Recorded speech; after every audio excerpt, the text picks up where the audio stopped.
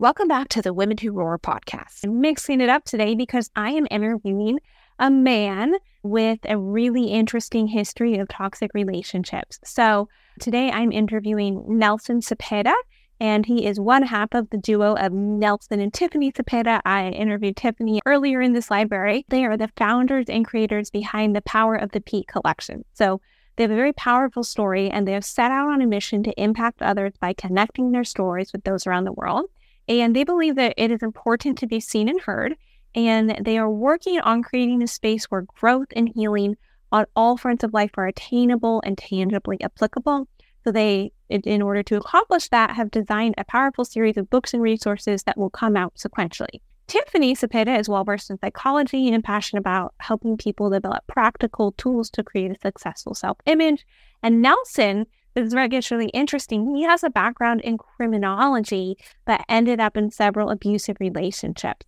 As visionaries and entrepreneurs, their heart is to give back and bring hope to others. They've worked in many different fields, including real estate, PR, marketing, and international missions. Tiffany's love for sharing her story and writing has driven her to write the book Power of the Pain, which is going to be linked below. She also currently empowers mentors, those in business and those striving to come up with a plan for success.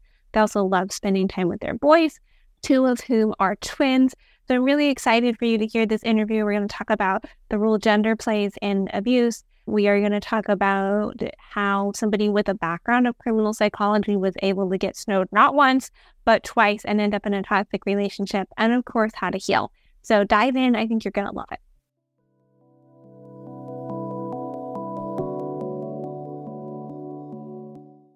Yay. All right. Well, I am super excited to have this interview with the Cepedas.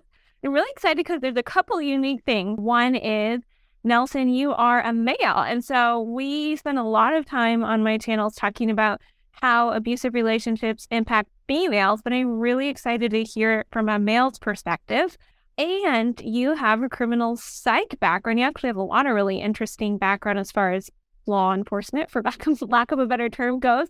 And so it's so interesting to me. I'm really looking forward to hearing the story of how somebody with your background ended up in a relationship where I'm sure there was a lot of deceit. So without further ado, give us a little bit of background on, I'd like to hear about your experience with kind of Law and Order where you can share, just so listeners have a little bit of a context, and also your history of toxic relationships. Wow, that's a long topic. I hope everybody... Take the time you need. No, in terms of my history in the criminal psychology, I grew up in New York, and so I saw a lot in the city, in Manhattan, and I was the only boy in the family. I'll tell you a little background on that. Why? Because it'll kind of lead up to why I want to even get into criminal psychology. Yeah. Why I wanted to go after that. I was around it a lot of crime. So the toxic relationships that I kind of first noticed was really at home, which is so sad to say. I say that because all of us, no matter who you are, there's a lot of things you learn when you're a child that you don't know you're going to be practicing when you're an adult, good, bad, and indifferent. And that happened to me, just like anybody else. And some things would actually be more attractive than others. And criminal psychology is really something that I was drawn to because it was really the other side of something that, yes, there's a problem there, but to the criminal, it's an addiction to something they perceive to be positive, hence triggering the positive notions within their mind that makes it addictive. And I was like, wow, there's a twist, because I always know when something's bad, but a lot of the criminals, they're doing it because it gives them a high, it releases dopamine, it makes them addicted to it. And even though it's bad, they disregard it. It disguises it as something good because they feel good, even though they're doing something bad to another. Whether it's a narcissist, whether it's a violent crime, there's so many sectors within the criminal psychology background that it can identify where it's coming from. So for me, it kind of turned me on that. But, talk about relationships. It's very difficult for me as a male to say that I was looking to see red signs or what the good stuff was or the bad stuff is, because if there's anything that I remember learning is never to look at somebody in an analytical way. Don't try to... If the person becomes a job, then the person probably shouldn't be in a relationship with you. So I try to be very fair on turning off that switch, so to speak. I'm going into it open-minded and very open-hearted, which sometimes, yes, the heart can be deceiving. And as a male, you never really think that you can be in a relationship that's going to be toxic that's going to be detrimental to you because, yeah, we're supposedly more physical, strong, all that stuff. So men really miss the red flags, and the only way that we can extinguish those flags are physical, whether beating a woman or doing whatever they have to do, or beating an individual that's making them feel inferior or defeated. So for me, there's a lot of things that kind of like made me want to go after the criminal background to find out, wow, you know what? I wonder what triggers the people to think that that particular action is positive in nature when it's clearly negative.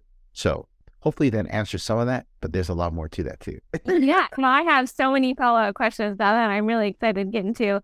I do want to start a little bit with your personal story, though. So you have alluded to that you were in a relationship that was toxic. So tell us a little bit more about that. Well, you know, again, it does stem from my childhood. I have to add that. Why? Because I have 3 sisters that are older. I'm the youngest of 4. And I had a very toxic relationship with my sisters, even so much of the programs that I would watch on TV. We used to fight for certain things. Back in the day, I used to watch a show called Star Trek, and Star Trek was, but my sisters wanted to watch all my children, so they would challenge me and even try to like purposely get me in trouble. So it became addictive in nature for me to be attracted to a challenge, which brought me to the relationships of days of old, which I didn't know that until I went and got those things addressed. One of the toxic relationships that I had, I didn't even know it was toxic, because nobody gets into a relationship because it's toxic. That's something that you discover in time, and then you kind of say, oh man, I messed up, but you try to deal with it. You know why? Because nobody wants to accept failure or accept they're in a toxic relationship. And it comes out subtly. It comes out slowly. It more so comes out when you start to change your identity. That's the worst thing that anyone can do in a relationship. A relationship should be to secure and enhance your identity, not to take away from, but to give to and to lift up. And as a man, men don't really ever feel like nothing can take away from them because of how we're built, as opposed to a woman. A woman is looking for more of an emotional connection, where most men are looking for physical. So physical can disguise the emotional trauma that's happening without you even knowing it, and vice versa. Women, if they feel emotionally connected, they will accept physical trauma. It's just the nature of what happens, just how we're built. I was in a toxic relationship, not in the beginning, but as it went on, I started to see that I was changing. I was changing who I was and what I would accept as me, the character, me, Nelson. You know, what's my character that's different? When you start feeling that you're no longer free to be you, you should pay attention to that. You should really pay attention to that. Despite if you have children, because when you have children, then now you have other dynamics that are involved. You have other things that you have to consider that in a weird way make you deny yourself even more for the benefit of another. But that in itself is actually contributing to how the toxic relationship is starting.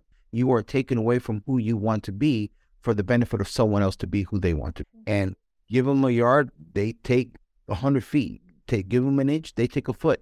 And they will continue to do that. Narcissism is another topic that I can tell you about. Why? Because now that I know that, narcissism is on both areas. It's nothing more than the person wanting to be the center of attention no matter what. You know, they have an attraction to that. They want to make sure that they're very charismatic.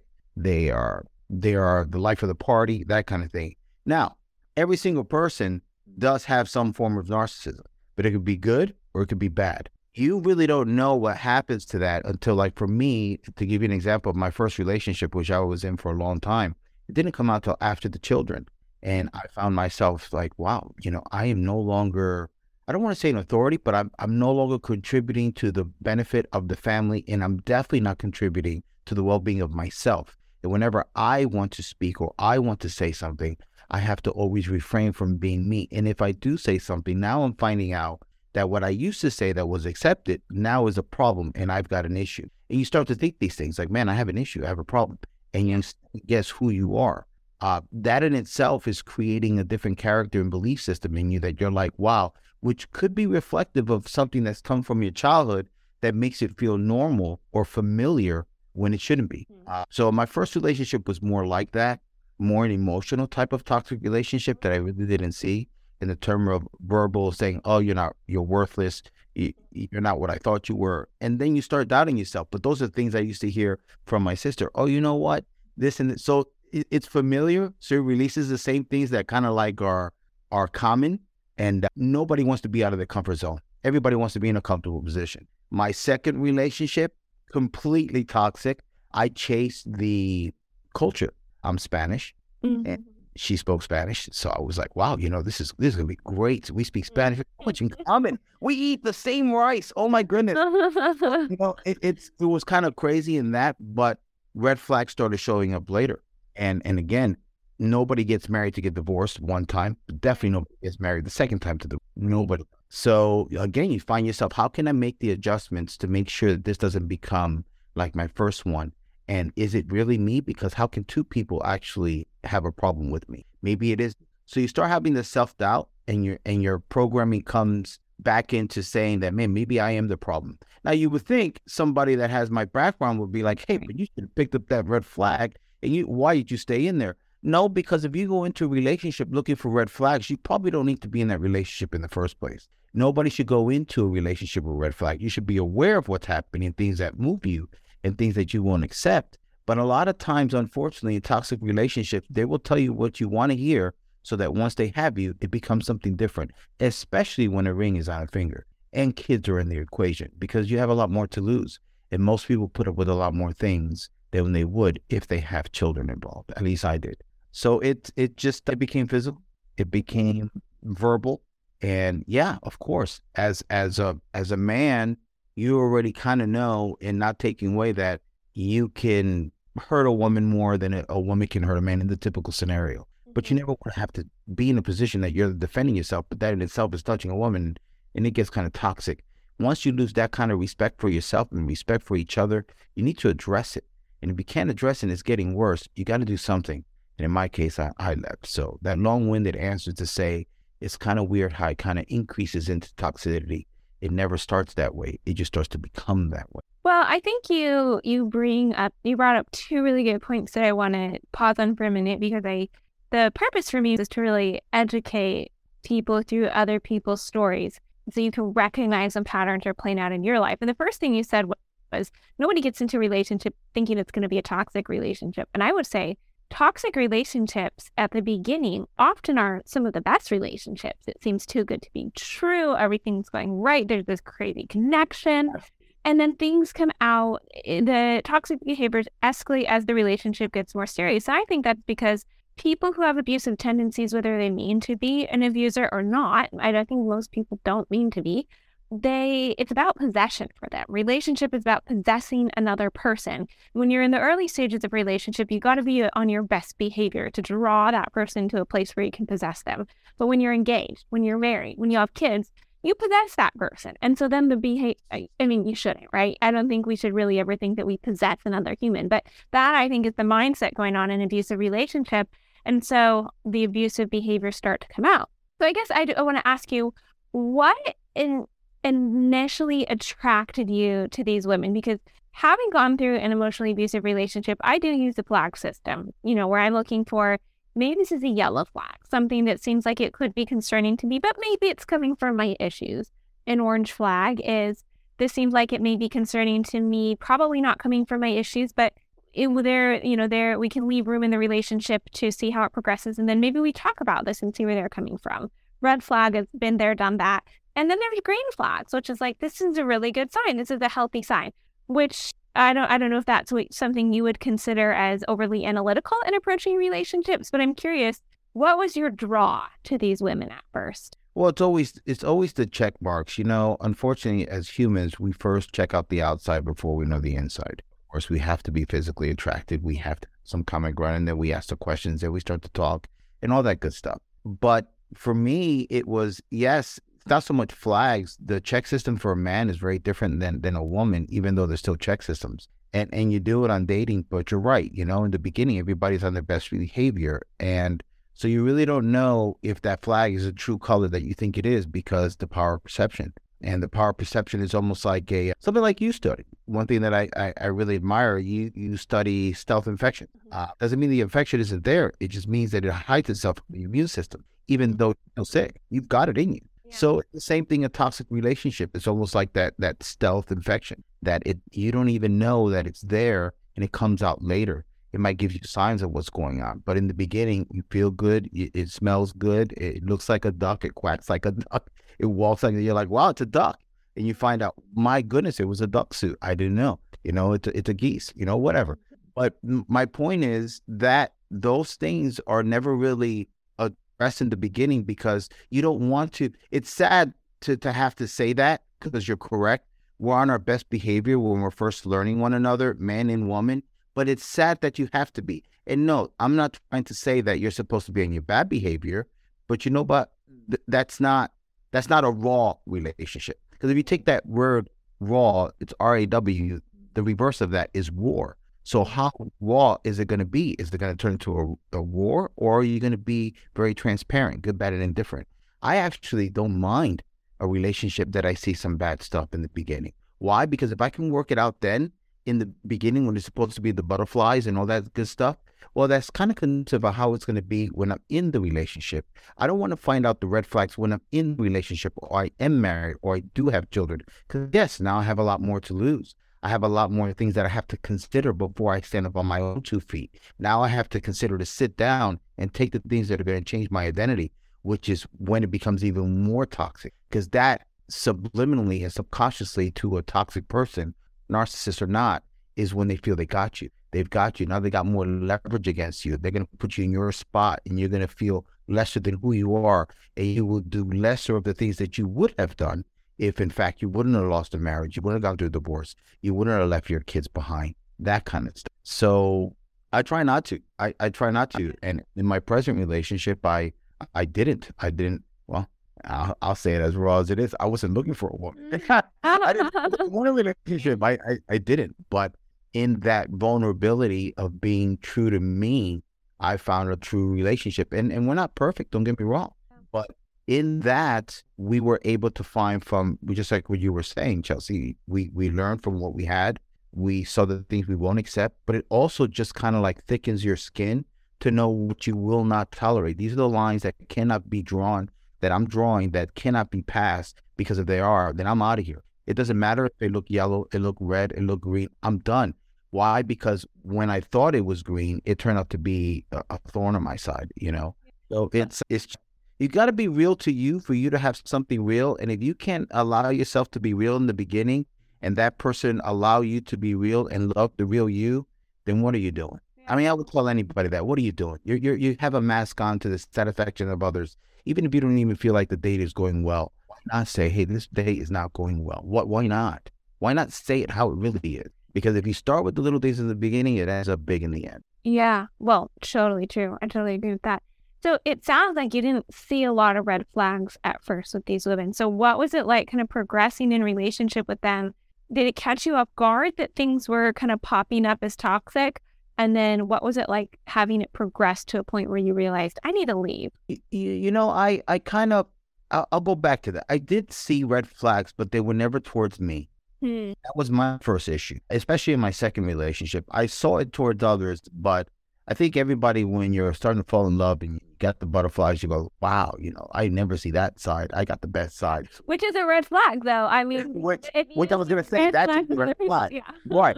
That should be a red flag. But in your journey of finding love and your journey of discovering one another, you almost have that wishful, hopeful thinking that you are the different one. You are the one that needs that.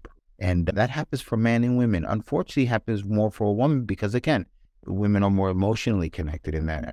For men, we try to store these away in our little closets and act like it's not there, but eventually the closet becomes messy and we got to try to organize something, and sometimes we do it in the wrong way. Me, myself, when I started seeing that, I was like, wow, what do I do? So I try to stand up as a man, not being disrespectful, but then because you're standing out, in my last relationship, I was called basically feminine stuff, the B word. I'm like, wait a minute. No, I'm not. Why would you call me that? Right. So it's sad that red flags sometimes aren't seen and sometimes they're seen and kind of confused. We're like, well, it's not as bad as it was or as bad as I've seen others. So it's got to be better for me. This has got to be true love. But again, that goes with, do you know yourself for real? Do you really love yourself? And I have found that there's a lot of things I didn't know about myself that did attract that kind of relationship through counseling. And I have no shame in saying it. I'm glad I was asked the hard questions and the ones that I didn't want to process and the ones that I didn't want to cry about and the ones I didn't want to pray to God. And I'm not preaching religion, but God's the only reason why I'm sitting here. So I will definitely tell you that in that journey of submitting to the good, bad, and indifferent within myself helped me to identify the good, bad, and indifferent outside. Well, you mentioned earlier, and I thought this was a really interesting point, that a lot of times toxic behaviors are actually familiar to us.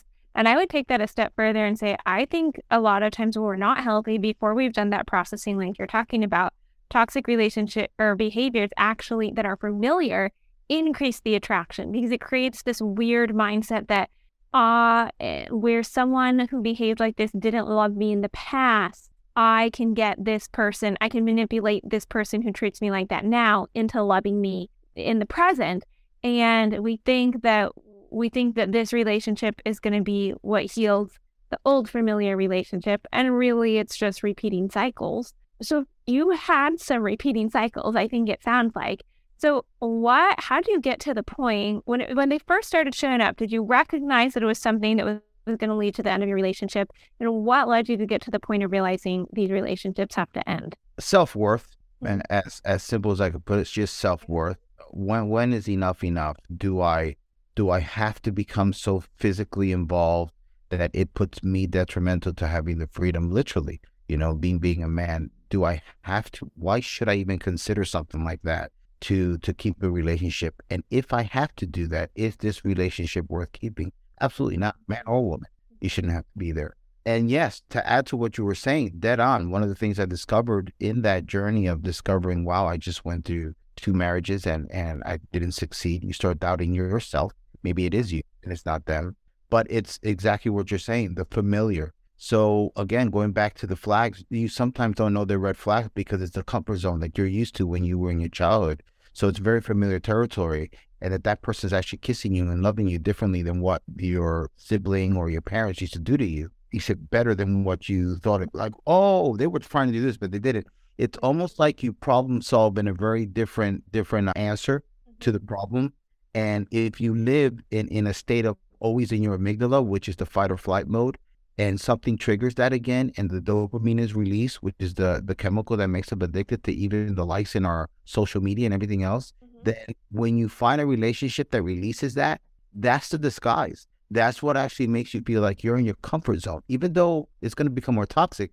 But because you're releasing good and bad dopamine, because you're in your amygdala, you're thinking, man, this is going to be great. This is awesome. This relationship is amazing. Until later, when you're trying to be, the fire is extinguished, so to speak, you're living real life, and you're supposed to be more in your frontal lobe because now certain problems coming, you're finding solutions in there.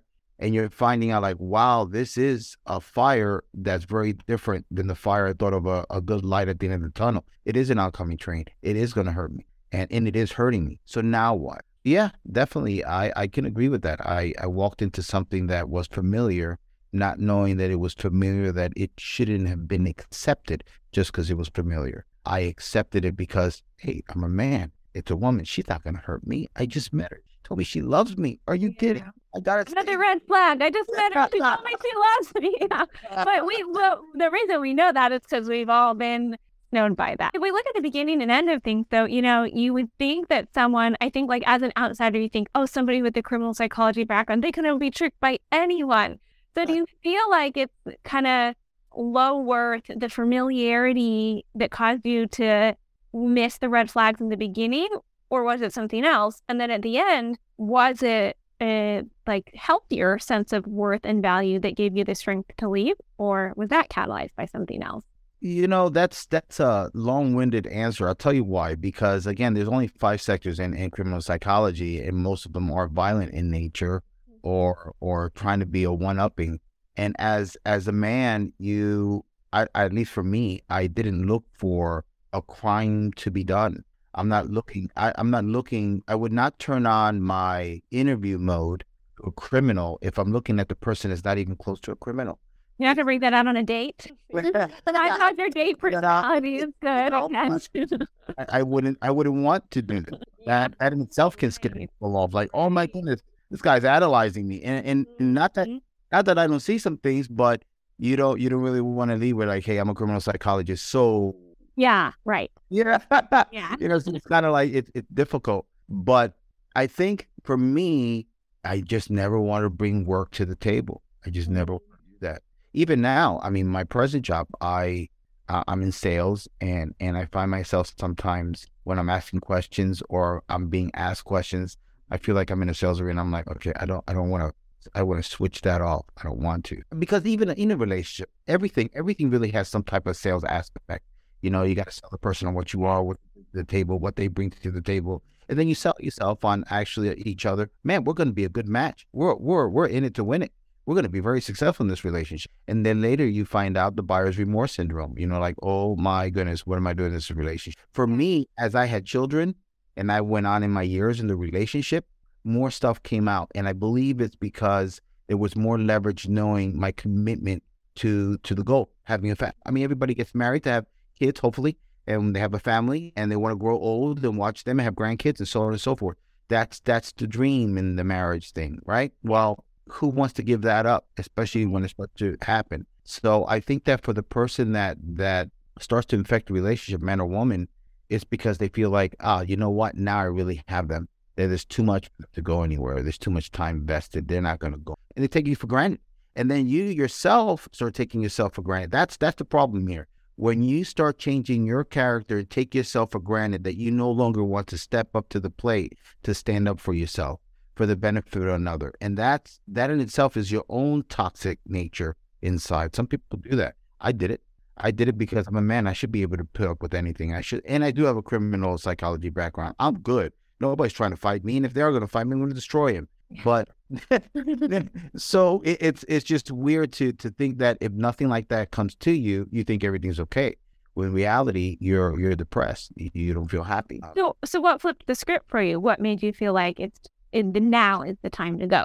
When my children saw it, that was it. I was like, okay, you know what? I'm not. It's my job as a father and as a man and as a leader of the tribe, so to speak, to show my sheep, being the shepherd of my people, how to lead. You know, and this is not something that I want them to be led into, and I don't want them to think this is acceptable.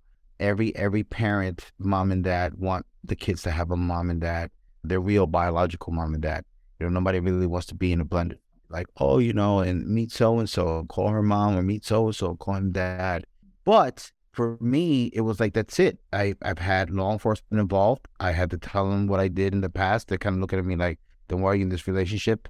And okay, you know, the next call, someone can go to jail. And I'm like, okay, that liberty is, this person is not worth me losing everything, to include the ability to be a father. Forget being a husband again, to be a father to my children, that I brought into this world, that God gave me the humble responsibility to raise his souls in this world that's already toxic in many facets. For me to show them the example of that's okay is not okay. And I can't do that. So it was hard. I mean, my second relationship, I was literally in my car, living out of my car for almost a week, going to work at 7-Eleven, brushing my teeth and changing. Oh, this shirt's too wrinkled. So, you know, let me go to the college and take a shower so the wrinkles come out of the shirt. I'll turn this one on again.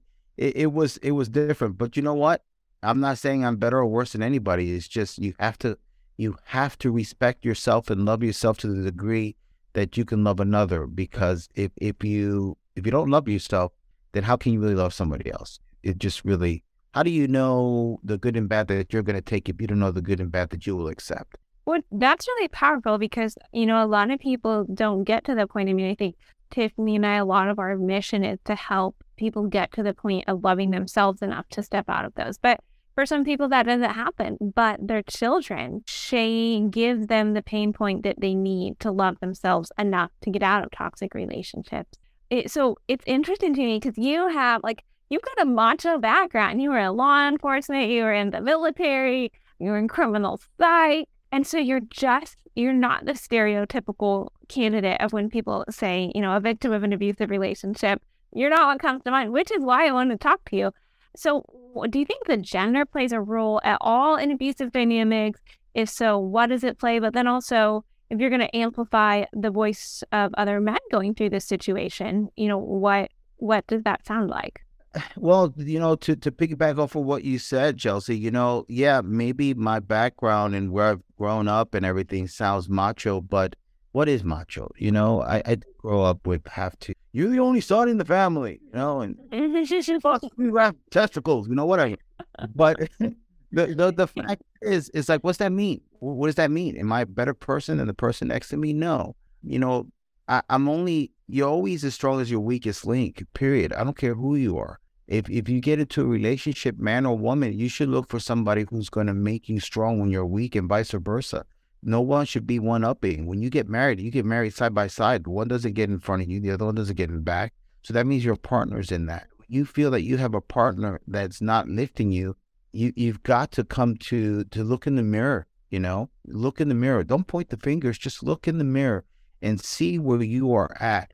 That has nothing to do, in my opinion, with machoism. Maybe I think for me, seeing some toxic relationships through my sisters put me a little bit, and some of my cousins say it, and I have no problem saying it on this podcast here. Some men say to me, man, but it's like you're like a wuss, man. Why would you define wuss? Am I being a wuss because I am not accepting something for the benefit of my child? Am I being a wuss because I no longer will be in this relationship, even though I can't take the blows verbally and physically? Am I a wuss, or am I standing up for something that I know is incorrect, period, in human nature, man or woman? And to me, I find a strength in what we're doing here. And this is a platform to be weak, but in that weakness, there's a strength.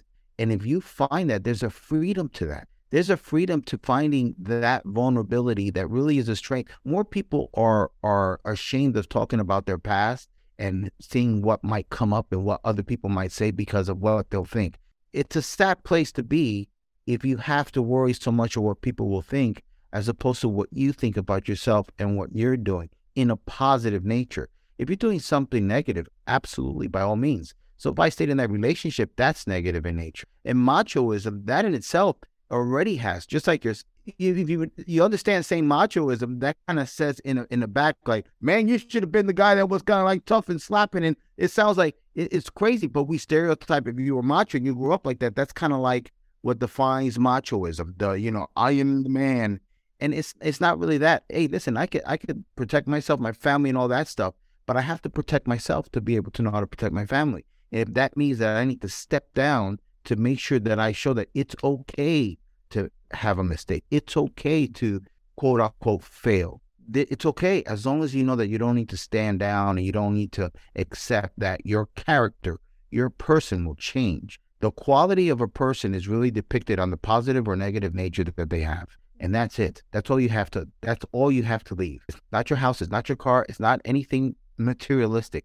It is your human emotional connection and reaction to that person when they say, man, I met this person. They're pretty cool. Well, I think, you did the thing that was actually strong. And I think this is maybe one area where gender does play a little bit of a role, because I think the expectation for a man who is receiving a lot of disrespect or physical abuse, in your case from a woman, is he just overpowers her and he beats her back, or he cheats on her, or disconnects through watching porn all the time. There's all these ways that men are expected to be stronger, but you set appropriate boundaries and you stepped out of the situation without purposefully inflicting hurt on another human being. And I think that is the strong thing to do, but it just doesn't line up with cultural definition of what males should do. And I mean, going off of that, before we press record, you were talking to me about how it's difficult for men to talk about this kind of stuff. And, it's difficult for anyone to talk about this kind of stuff, but I feel like men maybe have to overcome some more societal expectations to talk about this stuff from women. Women are generally thought to be the more vulnerable or the more weaker in a relationship. So, I mean, what are some things that you think are obstacles to men opening up about these type of relationship dynamics?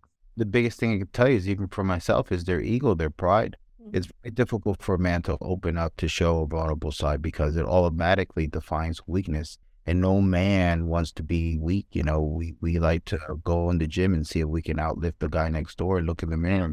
And that's just it, For me, when I saw myself, and I'll tell you, when I saw myself getting to the physical aspect of it, I'm like, I know without a question of a doubt what I can do to a female. That's not it. I had to go there. I've got to get out of it because it's going to destroy me. As much as I can destroy that person, it's going to destroy my liberty, my ability to be a father, my ability to be a role model. It's going to destroy everything that I've had a dream about. And more importantly, for me, it really, what convicted me was, what is God going to think about me if I just destroy what he gave to me to have the child? Because at the end of the day, the thing that really bothers me is, how can a person, man or woman, after they go through a divorce, can go ahead and identify that person as being either a profane word, definition of what they are now, when it was a time that they told them, I love you, I'm in love with you, will you marry me? Yes, I do, till death do us part. There was a time that wasn't even there. For me, I would just say, look, the hardest thing to do is to change your character. So before you change your character, change your circumstance. And if you can't change your circumstance, reach out to platforms like yourself, or read something, look for the help. There's nothing wrong with looking for help. I guess that's my message to men. There is nothing wrong with asking for help. There is Amen.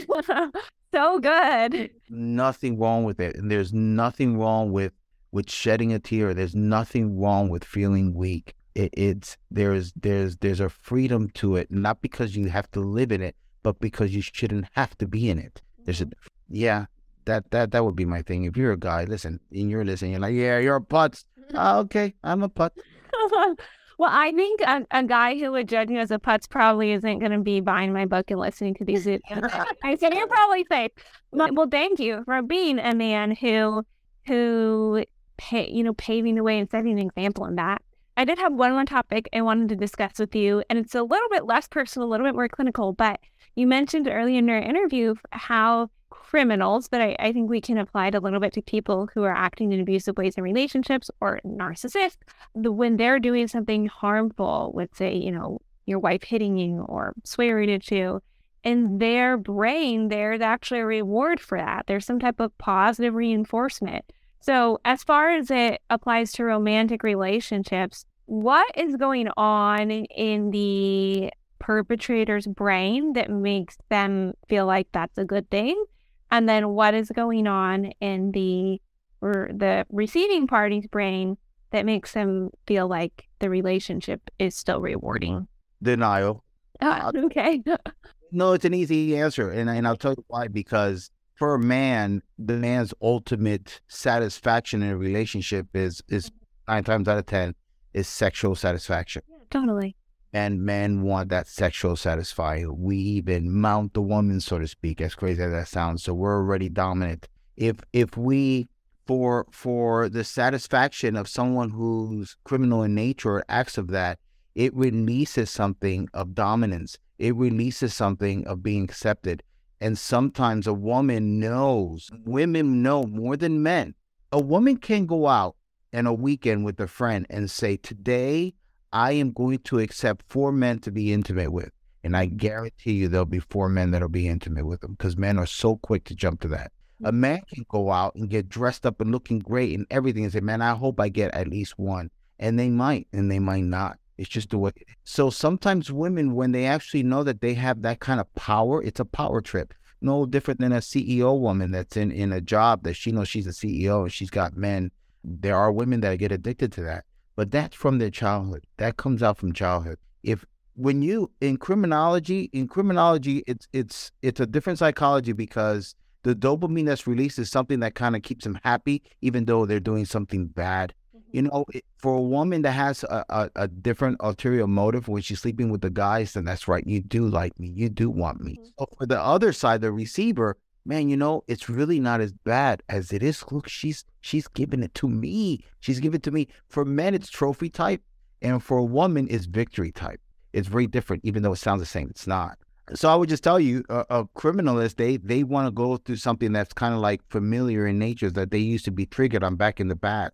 If they do that and it continues to release that hormone, dopamine being a big one, that men that high, they have to go get it. It's a quick fix. No different than being addicted to, let's say, meth or something. It is a drug. It's addictive in nature, and they need that release. They need to find their next victim. And it's always a victim that's weaker. It can't be someone that's stronger, that they perceive to be weaker. That's the thing. And they have to be weaker in some mindset. And to men, our weakness sometimes is what women have and we don't.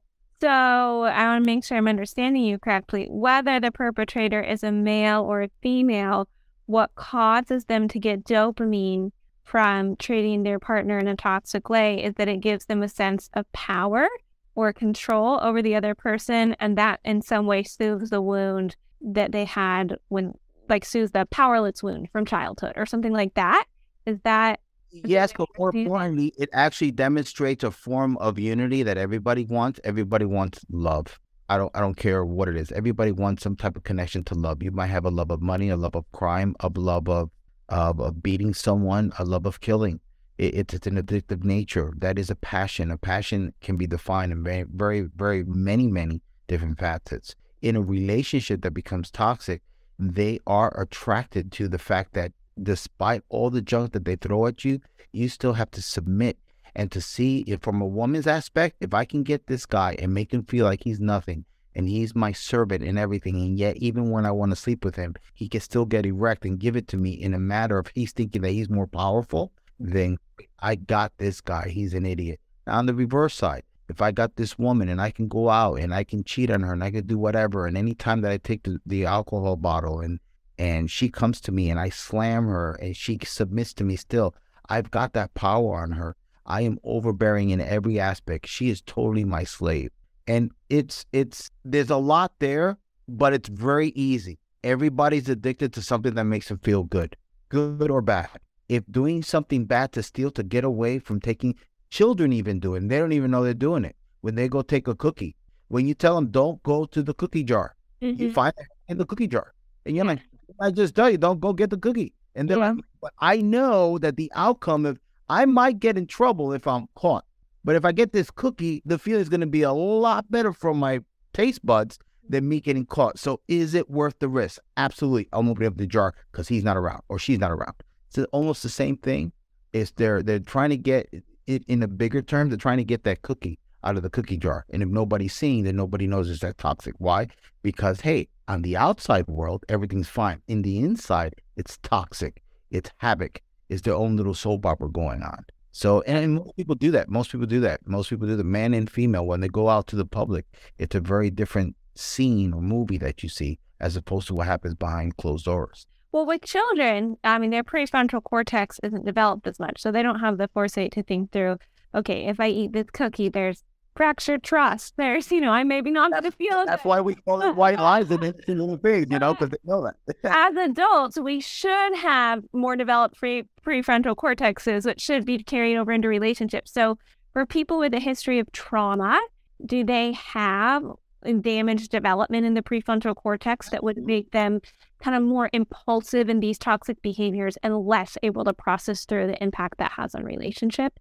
Absolutely. Absolutely. It's all on programming. Again, most of our childhood things that we see, that we accept, if we were to take a child, there's a study that we learn, and it's kind of on topic. If you were to take a child, you would teach that child that yellow is actually black and black is actually yellow. And you would tell them that a fruit is actually a piece of meat and meat is a vegetable. And you do not expose them to anything else on the planet until they're 19 and you release them to the world. They will argue that everyone else is wrong. And that they were taught that yellow is black and black is yellow. It's the same thing. When they see this, that's why it's so important, at least for me. I'm so thankful to God that I was able to get out of that relationship, because it's so critical that you don't allow the children to see such a toxic relationship, because you are programming them in the developmental stages, which are critical, on what to accept and what to be attracted to.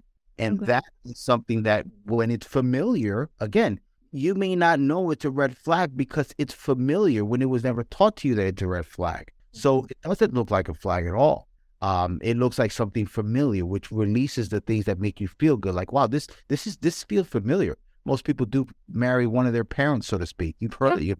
You marry your dad, you marry your mom. It's because that was familiar. That's what they saw. Doesn't mean their mom wasn't toxic. Doesn't mean their father wasn't toxic. So yeah, to go back to what you were saying, you're right. They're not fully developed, but in that developmental stage, what they see and what they're told is very, very indicative of probably what's going to happen in their future life as adults. and what they're going to be attracted to live as an adult. And those are things we have to be careful for as adults, for adults that are married with children and everything else. I would rather teach my children not being in a toxic relationship, what kind of father I can be so they can have a healthy relationship between them and myself, than be in a toxic relationship and try to make it say, disregard what's happening. Do as I say, not as I do. That's a different relationship. Yeah. Well, thank you so much for sharing your knowledge with us and your story and your perspective. I know it'll add a lot of value. Any closing remarks that you'd like to leave people with? Love yourself, find yourself, respect yourself. And if you do the right thing will come around. Guarantee it. Guarantee it. And for me, the last thing, follow God. That sounds weird, but I'm not preaching religion, but if you found God, that's the best example of what you should be like, and you will never be that close to perfect. So that's a good target. Well, I think we can all agree on that. Thank you. Any social channels that you would like people to follow your work as a couple or individually on? Honey, I would look to you for that one. I'm not much on social media, but working on him. Okay, well, I will drop the Power of the Pain, the book that you guys are together, and your website in the notes here. And thank you again for joining me. This was great. I really appreciate you having me. It's non-comfort zone for me, but I'm glad you got me here. So thank you. You did great.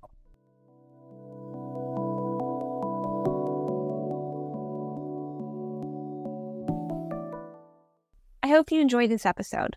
I'm on a mission to help protect women from toxic relationships by supporting them and recognizing the signs. I also want to help women heal from toxic relationships by letting them know they are not alone. The stories and conversations I share on this platform and in my book, Losing You, Finding Me, are designed to do just that. I'd love for you to help spread this mission by subscribing to this podcast, leaving a review, and sharing it with a friend. Also consider picking up a copy of Losing You, Finding Me for a deep dive into healing from trauma and toxic relationships. Until next week.